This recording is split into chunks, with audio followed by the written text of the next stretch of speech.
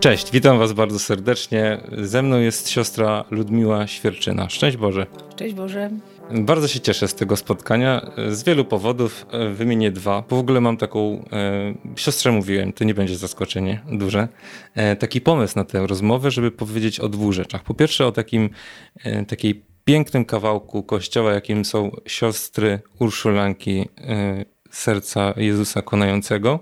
Jak inaczej się nazywają siostry Urszulanki Szare, jak widać? Jak widać, że szare, jeśli tu jestem widoczna w ogóle. Trochę jak kamerą. Ja sobie przesunę trochę mikrofon, dobra? Dobrze. A po drugie mamy miesiąc czerwiec, który jest miesiącem Serca Pana Jezusa, więc ktoś, kto wpadł na taki pomysł, żeby akurat zaprosić siostrę w czerwcu i żeby tematem będzie Serce Jezusa, musiał być naprawdę genialny. Więc i to jedno z drugiego właściwie wynika, prawda? Wasz zakon, wasz charyzmat wynika z tego, co się działo z sercem Jezusa. Ale chciałem zacząć od początku, czyli od w ogóle rzeczy fundamentalnej.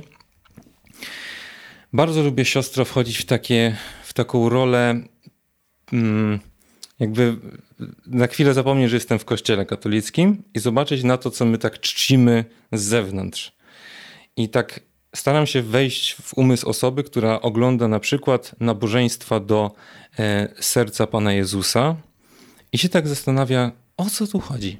Dlaczego oni modlą się właśnie, czy się modlą do serca? Dlaczego wybrali sobie serce? Mówiąc wprost, chciałem, żeby siostra powiedziała tak najprościej jak się da, jak w elementarzu czy w katechizmie, jak miała siostra powiedzieć, dlaczego modlimy się w czerwcu i w ogóle nie w czerwcu odprawiamy te nabożeństwa do serca Pana Jezusa. Czyli trzeba by zacząć od tajemnicy serca Jezusowego. No może. Po pierwsze słowo tajemnica. Czyli to nie jest coś, co jest przed nami zakryte i mamy tego nie wiedzieć, ale coś, co się przed nami, można powiedzieć, stopniowo w ciągu naszego życia, w ciągu życia Kościoła odkrywa. W dziejach Kościoła zwracano uwagę na różne aspekty życia Jezusa apostołów. Początkowo na przykład w ogóle nie było tajemnicy krzyża, cierpienia. Był Jezus dobry pasterz w pierwszych wiekach chrześcijaństwa. Tak w średniowieczu zwrócono uwagę na mękę Jezusa, na jego rany. No a co idzie takie było nabożeństwo do ran Pana Jezusa, do rany boku Pana Jezusa, a w tej ranie boku Jezusa jest jego serce. Więc to było takie zwrócenie uwagi na serce Jezusa. I tak sobie myślałam o różnych symbolach, które są.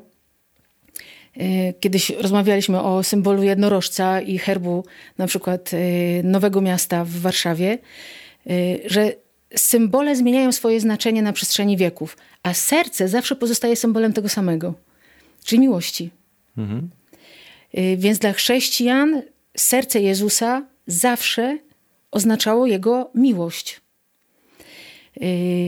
To serce, które było w ranie boku, to serce, które było przebite włócznią, to było serce otwarte.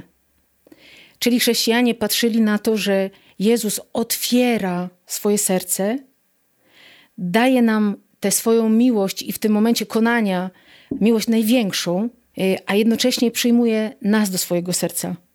I to myślę, że to jest taka pierwsza, no nie tajemnica, ale pierwsze, co odkryliśmy jako Bóg, przez który widać serce Jezusa. Więc to jest ta tajemnica. Bo tam jak chodzę na to nabożeństwo teraz w czerwcu na przykład, to dzieją się takie rzeczy jak na przykład odczytanie aktu wynagrodzenia. Ale może zanim ten akt wynagrodzenia, to skąd to się wzięło w ogóle tak literalnie? Chcę podprowadzić trochę pod Małgorzatę Marię Alacoque. Kim ona była i jakby siostra mogła opowiedzieć o tym wątku, skąd to serce się tam pojawiło? Małgorzata Maria Alacoque jest jedną z tych świętych, które można by nazwać zwyczajnymi świętymi. To znaczy? To znaczy nie zrobiła niczego nadzwyczajnego w swoim życiu, bo trochę to się wpisuje właśnie jakby w zastęp niewielki, ale świętych kobiet, które właśnie bardziej pokazują świętość przez swoją codzienność, a nie przez jakieś takie wielkie czyny. Trochę rozmawialiśmy w kuchni o tym. No więc właśnie. Ja wprowadzę, że mężczyźni to są właśnie kobiety są pokrzywdzone, bo one zostają w domu, rodzą i ich nie dostrzega, a mężczyźni, tak jak Maksymilian na przykład Kolbe, robi wielkie rzeczy. Powiedzmy tak. I ta Małgorzata Maria Alacoque, hagiografy opisują, że ona w wieku 4 lat złożyła ślub czystości. Więc musiało to być jakieś pobożne dziecko. Wychowywana w rodzinie przez kochających rodziców, no ale tak się wydarzyło, że rodzice zmarli, potem była wychowywana przez swoich wujostwo, które tam niezbyt dobrze się jej wiodło. W każdym razie ona mówiła o tym, że chce wstąpić do zgromadzenia, oni się nie zgadzali i dopiero kiedy miała 24 lata, co na tamte czasy było takim już zaawansowanym wiekiem, wstąpiła do zakonu sióstr wizytek. To jest zakon klauzurowy, czyli spędzała głównie swój czas na modlitwie.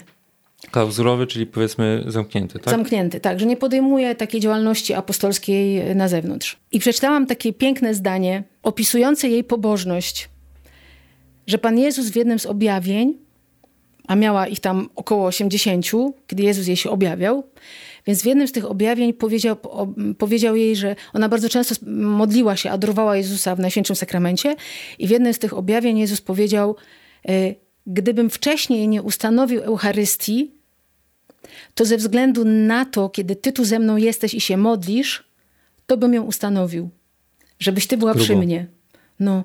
Także myślę, że to taki piękny opis jej modlitwy. No i właśnie ją Pan Jezus wybrał sobie, taką zwyczajną zakonnicę, klauzurową, która nie pojechała na żadne misje, niczego wielkiego w swoim życiu nie zrobiła. Wybrał ją, żeby przekazać nam tajemnicę swojego serca. Kolejną tajemnicę swojego serca. I co przekazał?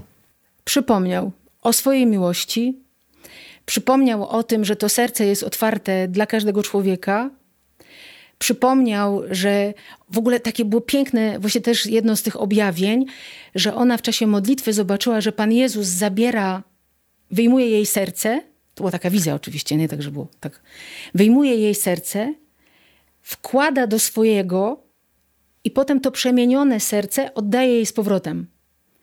No to też takie niesamowite.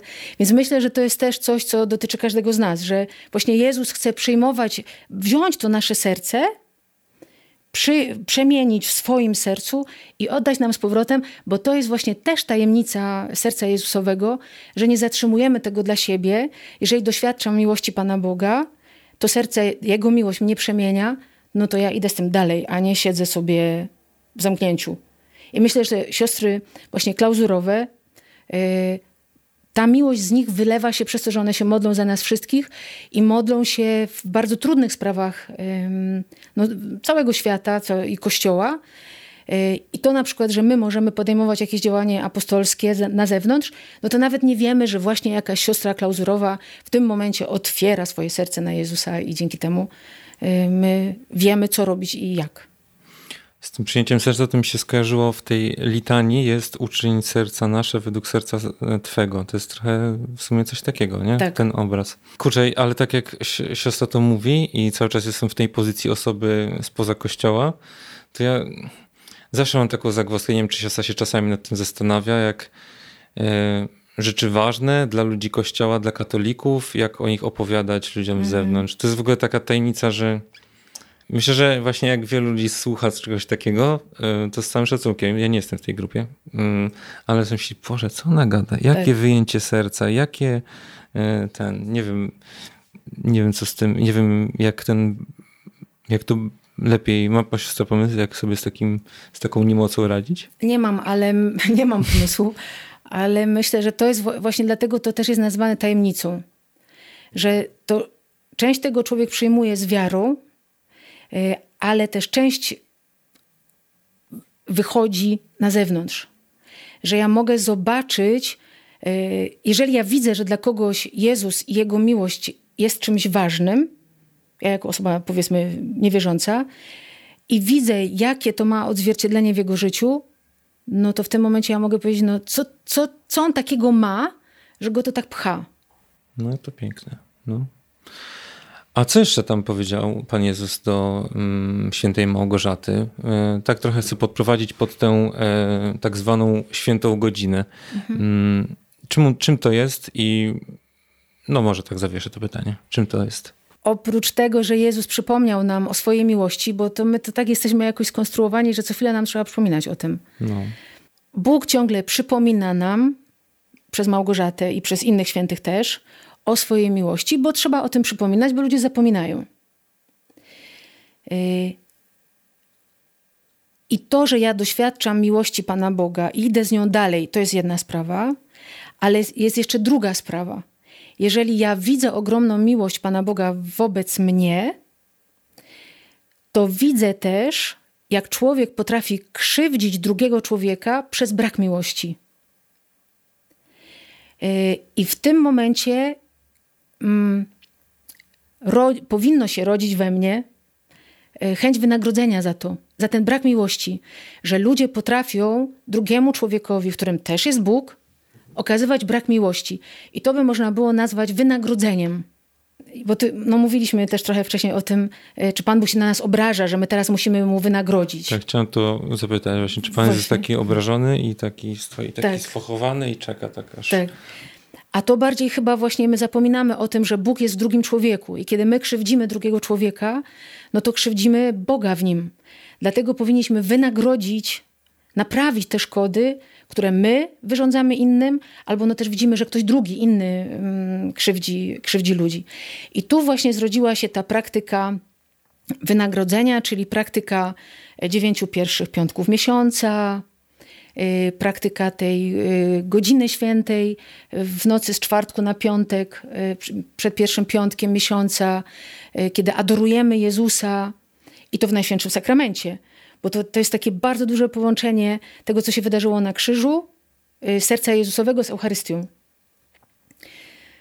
Więc są takie bractwa, są ludzie, którzy podejmują, dzieci na przykład po pierwszej komunii świętej są zachęcane do tego, żeby wprowadzać te 9 pierwszych piątków miesiąca raz jako właśnie takie wynagrodzenie, a dwa, że tam z tym są pewne obietnice też związane, ale to można sobie o tym poczytać teraz.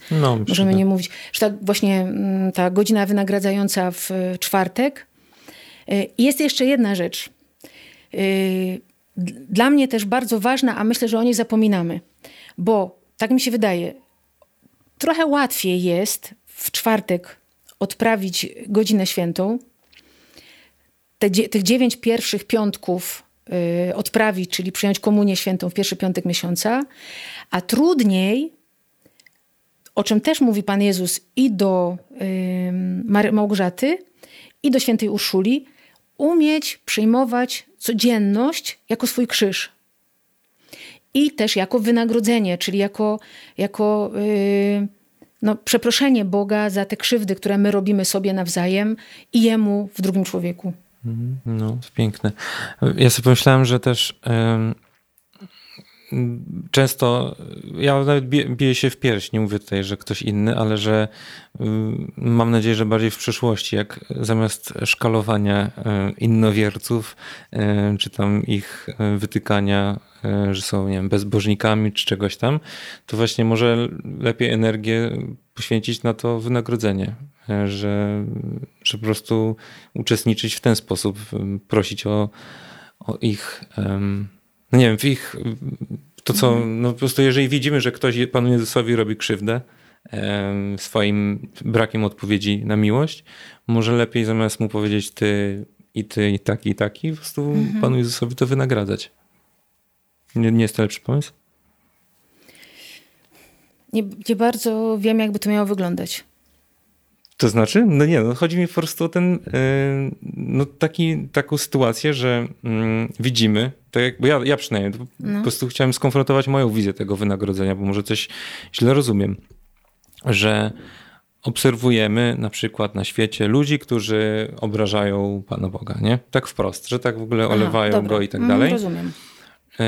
No i ja na przykład w przeszłości, przyznaję się do tego, zresztą widzieliście to na tym kanale na pewno nieraz, no nie skupiałem się na w ogóle Panu Jezusie, na miłości, tylko skupiałem się na tym, żeby tych ludzi napiętnować, że są źli, że i tak dalej. I tak wytykałem, patrzcie, tu grzesznicy są i tak dalej. I stawiam takie pytanie, czy nie lepiej zamiast takiego wytykania wynagrodzić to Panu Jezusowi w nabożeństwach, czy w tej godzinie świętej na przykład? Jeżeli to jest coś złego, ja mam taką możliwość i mogę tego kogoś upomnieć, jeśli o to chodzi, upomnieć z miłością, to ja też to powinienem zrobić. Ale jeżeli to prowadzi do tego, że ja tę osobę zaczynam, nie wiem, właśnie ona we mnie jakieś negatywne emocje budzi, ja jestem zły na nią, zła na nią, no to w tym momencie faktycznie wynagradzać i tu jest kolejna rzecz związana z sercem Jezusowym. Bo Jezus ma serce cierpliwe, czyli daje sobie czas na przeżywanie czegoś, na zmianę sobie i daje czas innym. Jezus daje czas mnie. Czyli teraz, jeżeli ja naśladuję Jego serce w cierpliwości, no to daję tej drugiej osobie czas na to, że ona może coś zrozumie i modlę się za nią. Nie tylko, że ja czekam, no jeszcze 2 dni i dopiero tam pójdę, ale daję jej czas na to i moją modlitwą tę osobą wspieram i tu się z tym zgodzę. A jest jeszcze jedna kwestia, że to serce Jezusa... To ja zadam teraz pytanie, jeśli mogę. O nie, no to wytniemy najwyżej, no. Czy masz jakieś ulubione wezwanie z litanii do serca Jezusa? Wiedziałem, że to pytanie padnie. Nie, to chyba to, co powiedziałem, ale to wiem, że to już nie jest wezwanie w litanii, tylko to jest pod koniec, nie? Cichy i pokornego serca, uczyń serca nasze według serca Twego. Jakoś to tak, bo to jest takie jakby dla mnie taka klamra podsumowująca w sumie cały ten sens. No, ale to jest dobre zadanie domowe w sumie, żeby sobie wybrać. A ja odbiję piłeczkę, a siostry, jakie jest ulubione? Właśnie moje ulubione, i to nawiązuje trochę do tego, o czym ty mówiłeś wcześniej, serce Jezusa, pokoju i pojednanie nasze. I uważam, że ci, którzy stwarzali te litanie, połączenie pokoju i pojednania to jest to zadanie na całe życie. Z jednej strony pokój, żebym ja miała w sobie i pojednanie, które wynika z tego, że mam w sobie pokój, który wpływa na to, że ja się pojednam też sama z sobą, no bo różne rzeczy się dzieją w nas. I ten pokój i pojednanie wobec drugiego człowieka, no to jest fajne. No fajne, ale też takie na całe życie. Ale z jedną rzeczą ja się nie umiem zgodzić z tym wezwaniem cichy i serca pokornego. Jakim? Co to znaczy, żeby być cichym? Ale nie myśli siostra, że w dzisiejszym świecie to jest takie oczywiste? Wszystko jest głośne, wszyscy są głośni. Może takiej cichości brakuje. Ale cichości jakiej? Cichości spokoju, niemówienia, tak cichości wycofania? Błogosławieni cisi. Takiej cichości. No ja zdaję sobie sprawę, że każde to pojęcie, na tym polega też, wydaje mi się, bardzo dużo niezrozumienia i takiego bólów, znaczy nie wiem czy bólu, ale takiej krytyki chrześcijaństwa, że na przykład jak wyzywamy do pokory, czy tam do nastawiania drugiego policzka, no to można to przyjąć pięknie, jak to jest dobrze rozumiane, ale z drugiej strony wyobrażam sobie, że jest mnóstwo z tego można patologii wyciągnąć, czyli w ogóle jakiegoś nadmiernego poniżania samego siebie i tak dalej. Więc tą cichością myślę, że tak samo może być, że można być nie przeszkadzam, nie chcę być, w ogóle nie pytajcie mnie o zdanie, nie mam zdania, jestem cichy i pokorny, taki ten. A można być na przykład milczący, zamiast komentować na przykład wszystko, co się dzieje na świecie i na każdy temat mieć zdanie, nie? Tak mi się wydaje. No też cichość i co też jest związane znowu i z Małgorzatą i z Urszulą, to dla mnie cichość to jest właśnie też to, że no tak jak mówisz, nie komentuję, ale też, że przyjmuję tę rzeczywistość, która jest. Zgadzam się na nią. Właśnie nie muszę ze wszystkim walczyć. No właśnie. I to jest dla mnie trudne. No bardzo. Bo bliższa mi jest sprawiedliwość niż na przykład miłosierdzie. Tak? Niż miłość. Wow, to jestem w szoku. To ma siostra taki wizerunek zupełnie inny. Myślałem, że siostra jest chodzącym po prostu miłosierdziem, drugą Faustyną. Przepraszam. To jednak internet kłamie. Kłamie. Internety kłamią. Kurczę. Bardzo często podprowadza siostra pod tą Urszulę, świętą Urszulę, której się dzisiaj modliliśmy. Czemu się zaśmiała? Bo ona jest pogodna. Właśnie to chciałem zapytać trochę. Że... Bo myślę, żeby się nie obraziła, jeśli mówisz Urszula, a nie dodasz święta, tak? to ona się nie obraziłaby. Chyba nie. Super. Ale... W ogóle wiesz, jak siostry do niej mówiły? Jak? Bo była przełożoną generalną, no to jednak powinno być z szacunkiem, nie? No. I najczęściej przełożona generalna ma tytuł matki. Tak. A u nas mówiły matuchna. A to jest czule? Bardziej tak. To No nie dla jest... nich to było czule, no my dzisiaj trochę to inaczej rozumiemy, tak, ale... pod macochę podchodzi. Nie, to była matuchna, to było coś takiego bliskiego, serdecznego, co już pokazywało... Matula bardziej byłoby takie. To była matuchna. Okej. Tu mogę powiedzieć, nie powiedziałem, co jest moim ulubionym fragmentem litanii, ale mogę powiedzieć, co jest moim ulubionym fragmentem życiorysu świętej Urszuli.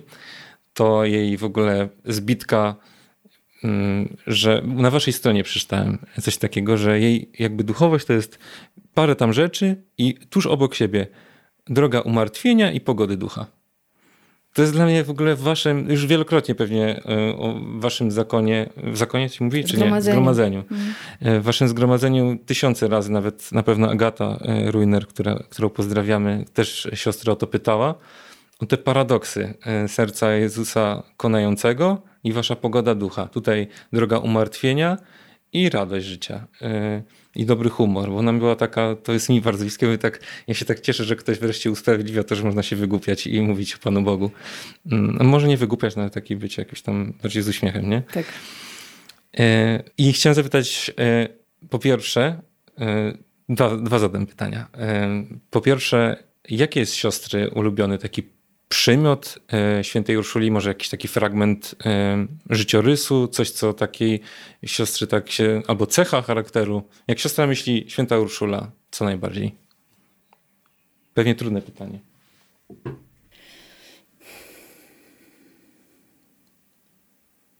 Nie jest to trudne pytanie.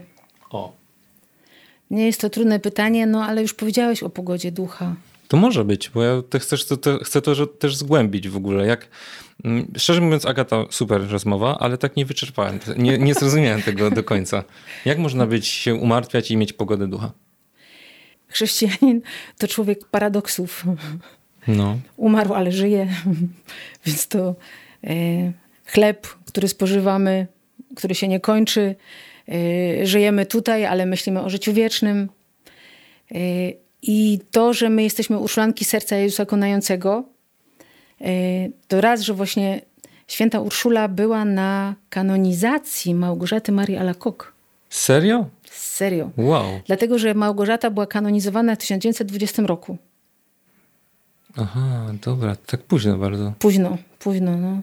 Nie wiedziałem tego. No bo tam pewnie była ta kwestia tych objawień, które tam zatwierdzano, nie zatwierdzano, wszystko, co było związane z kultem Najświętszego Serca Pana Jezusa. Tutaj zawsze Kościół tak ostrożnie podchodzi do tego, ale ta ostrożność właśnie wybuchła i była kanonizacja Małgorzaty Marii i cały właśnie kult Serca Jezusowego. Ja przeczytałam, że w Polsce jest podobno około 400 kościołów, które mają wezwanie Najświętszego Serca Pana Jezusa. Nieźle. No. A myśmy wzięły z tego całego kultu Serca Jezusa jeszcze ten taki wymiar konającego serca. Po polsku to brzmi konające serce, ale na przykład po włosku czy po francusku to jest serce w agonii. Być może to taka drobna różnica w słowach, ale to jest właśnie to serce, które umiera. To jest to serce, które właśnie już wykonało się wszystko, co mogło się wykonać, co Jezus mógł wykonać. Już więcej nic wiedział, że nic więcej zrobić nie może, a otwiera się ta perspektywa życia wiecznego. I otwiera się też to zlewanie łask przez całe nasze życie. No i to Chrystusowe pragnę, które jest jakby takim wezwaniem, teraz pragnę, żebyście wy poszli dalej. Czyli to nie zatrzymujcie tej miłości, tylko idźcie z nią.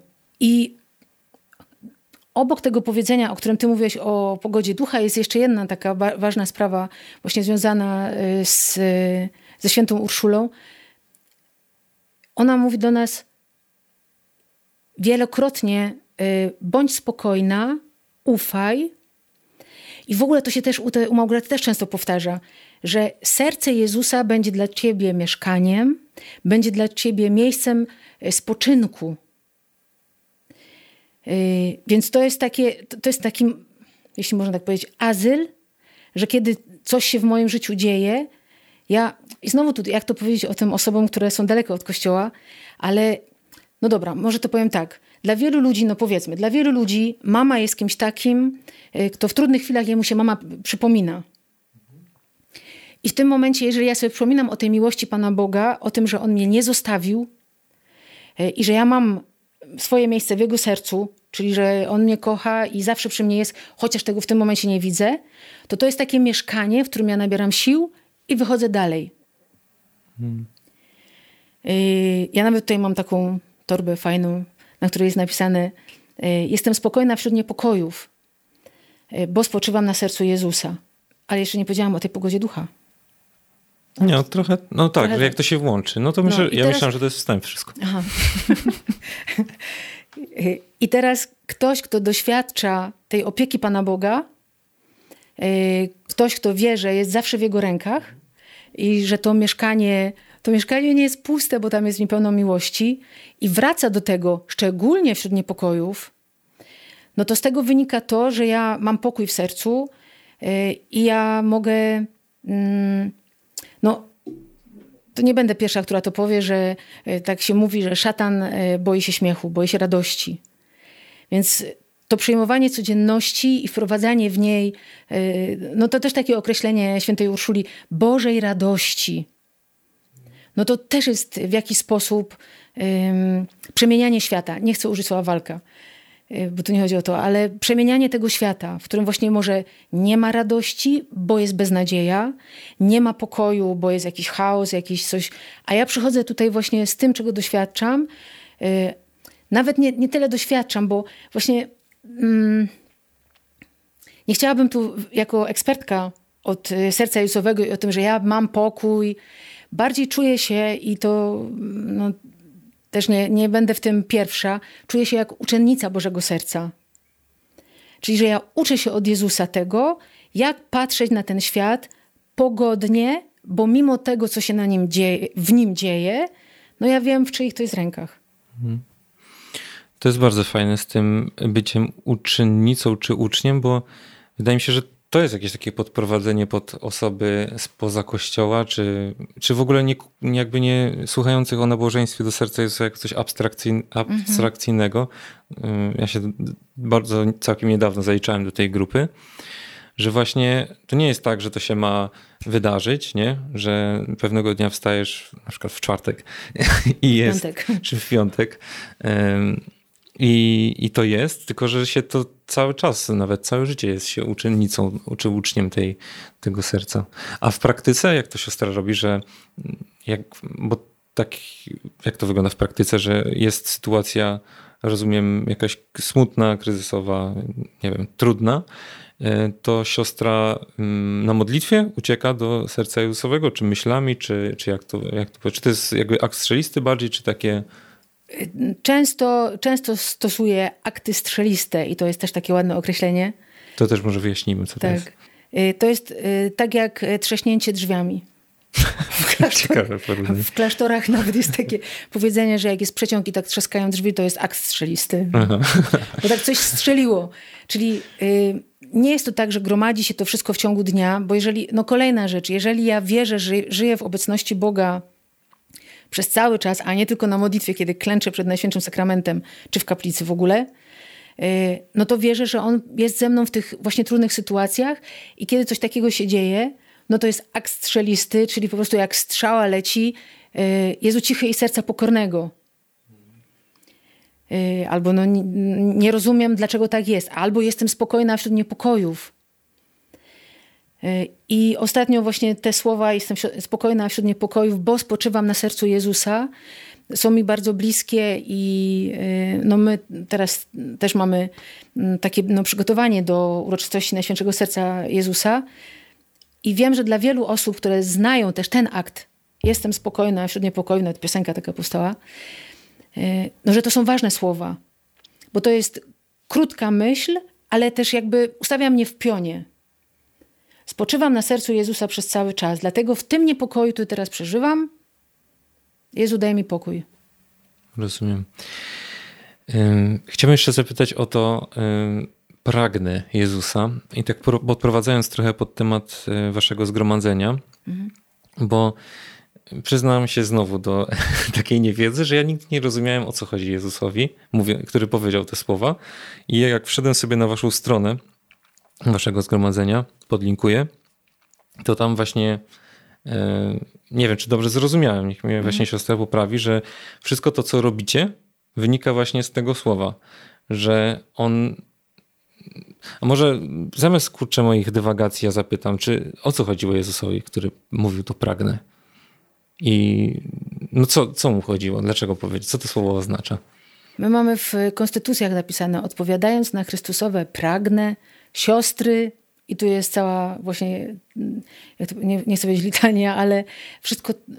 Wszystko to, co robicie, tak? Wszystko to, co robimy. Jezus wtedy pragnął, żebyśmy właśnie z tej miłości ją przyjęli i uczynili apostolstwo jakieś? No, jak to rozumieć? Znaczy, ja bym tu się...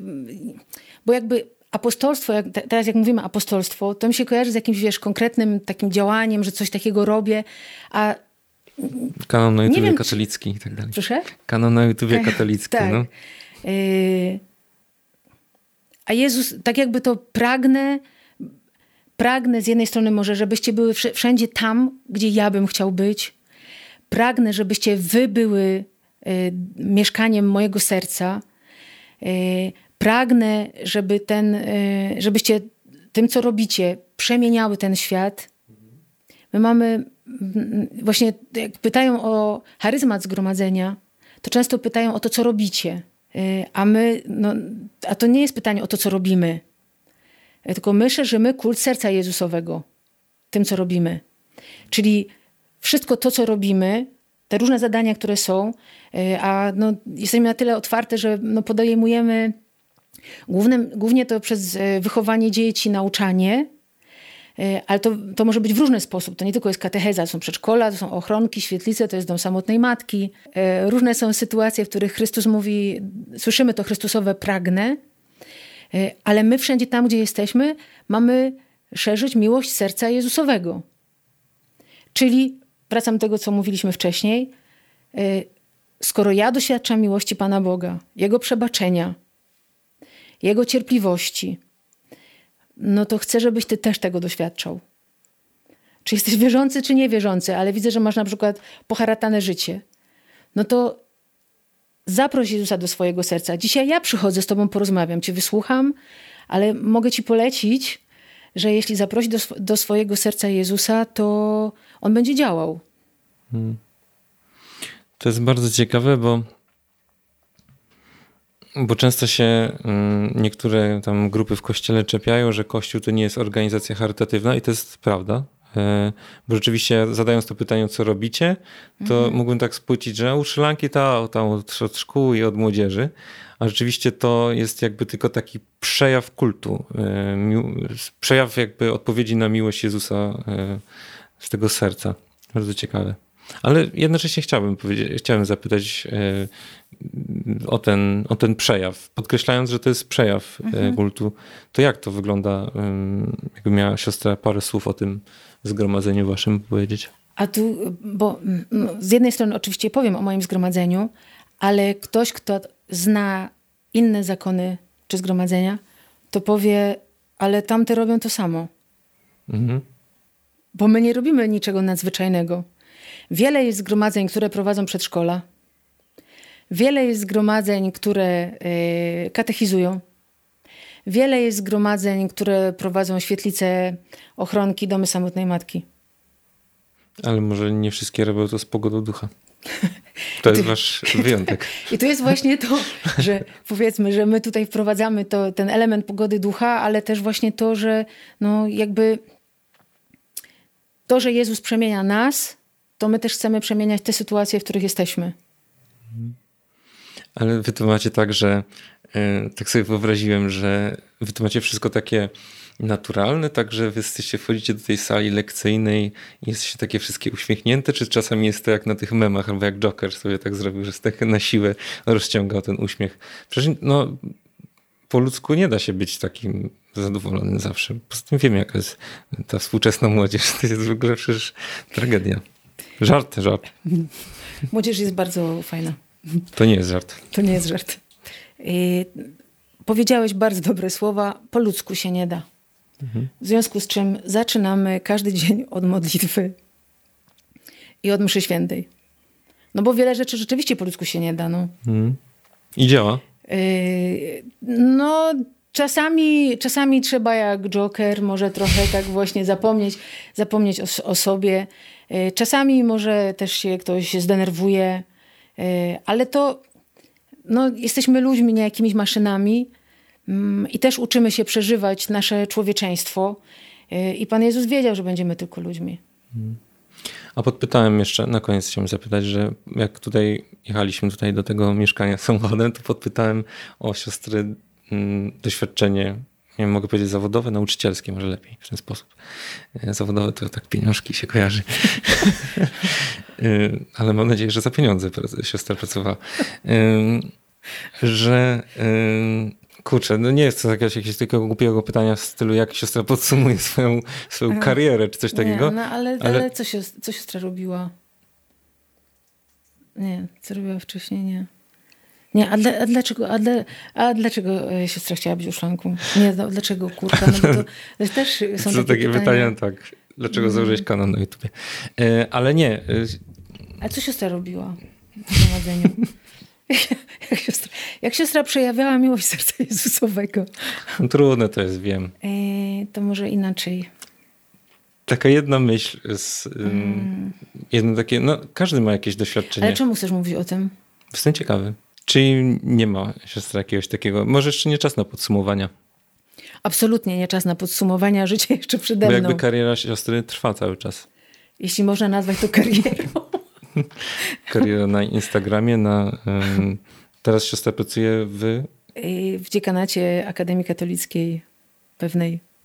To jest tajemnica? Nie, właśnie to nie jest tajemnica. Ja nie wiem, czemu tak powiedziałam. Moi drodzy, jakby wam nie wystarczyło tych informacji takich praktycznych, chociaż wydaje mi się, że to bardzo fajnie, że siostra tak pokierowała to w stronę idei, a nie tak, że siostra zaczęła wymieniać, że tu jeździmy, tam robimy szkoły, tutaj coś, że to jest rzeczywiście ciekawsze. Ale jakby wam brakowało takich informacji, to w tym linku, który tam umieściłem, jest bardzo dużo tego rodzaju informacji, czym zajmują się na całym świecie. Właściwie urszulanki szare, uproszczę, żeby się nie pomylić. Ale serce Jezusa gonającego w kontekście naszej rozmowy to bardzo ważne. Tak, dziękuję za uzupełnienie tej pełnej nazwy, bo siostra, nie wiem, siostra oglądała jakąś rozmowę na kanale Tomasz Samołyk? Nie jedną. I tam na końcu jest... Ja jestem fanką Tomasza Samołyka od do teraz. Wielu lat. Do teraz. Nie, mam nadzieję, że nie. Siostro, moja żona wykonała rysunek taki oto dla siostry. Proszę. Bardzo piękny. Bardzo piękny. Dziękuję bardzo. Serce Jezusowe. Ja też bardzo siostrze dziękuję i dziękuję za to, teraz już serio wiem, bo tak dużo było takich, mam wrażenie, śmieszków, ale chyba tak miało być. Natomiast nie wiem jak wam, ale mi naprostowało to parę rzeczy, tych najważniejszych, czyli dotyczących serca Pana Jezusa. I że kurczę, warto większą uwagę na tą miłość zwrócić. I to przypominanie jest super ważne. Właśnie siostra powiedziała parę razy, że trzeba nam przypominać. I wydaje mi się, że też o takich wielkich sercach jak Pana Jezusa, ale też takich codziennych, że my tak żyjąc, czy to w małżeństwie, czy to w relacji z przyjacielem, czy to w relacji youtuber, siostra zakonna, zapominamy o miłości często, że trzeba nam cały czas sobie przypominać. Tak mi się wydaje. Dziękuję siostrze za tę rozmowę. Czy chcesz jeszcze coś dodać, czy nie? To wszystko. Bardzo dziękuję i za zaproszenie i też chciałabym, żeby to miejsce, w którym teraz jesteśmy, stało się mieszkaniem serca Jezusowego.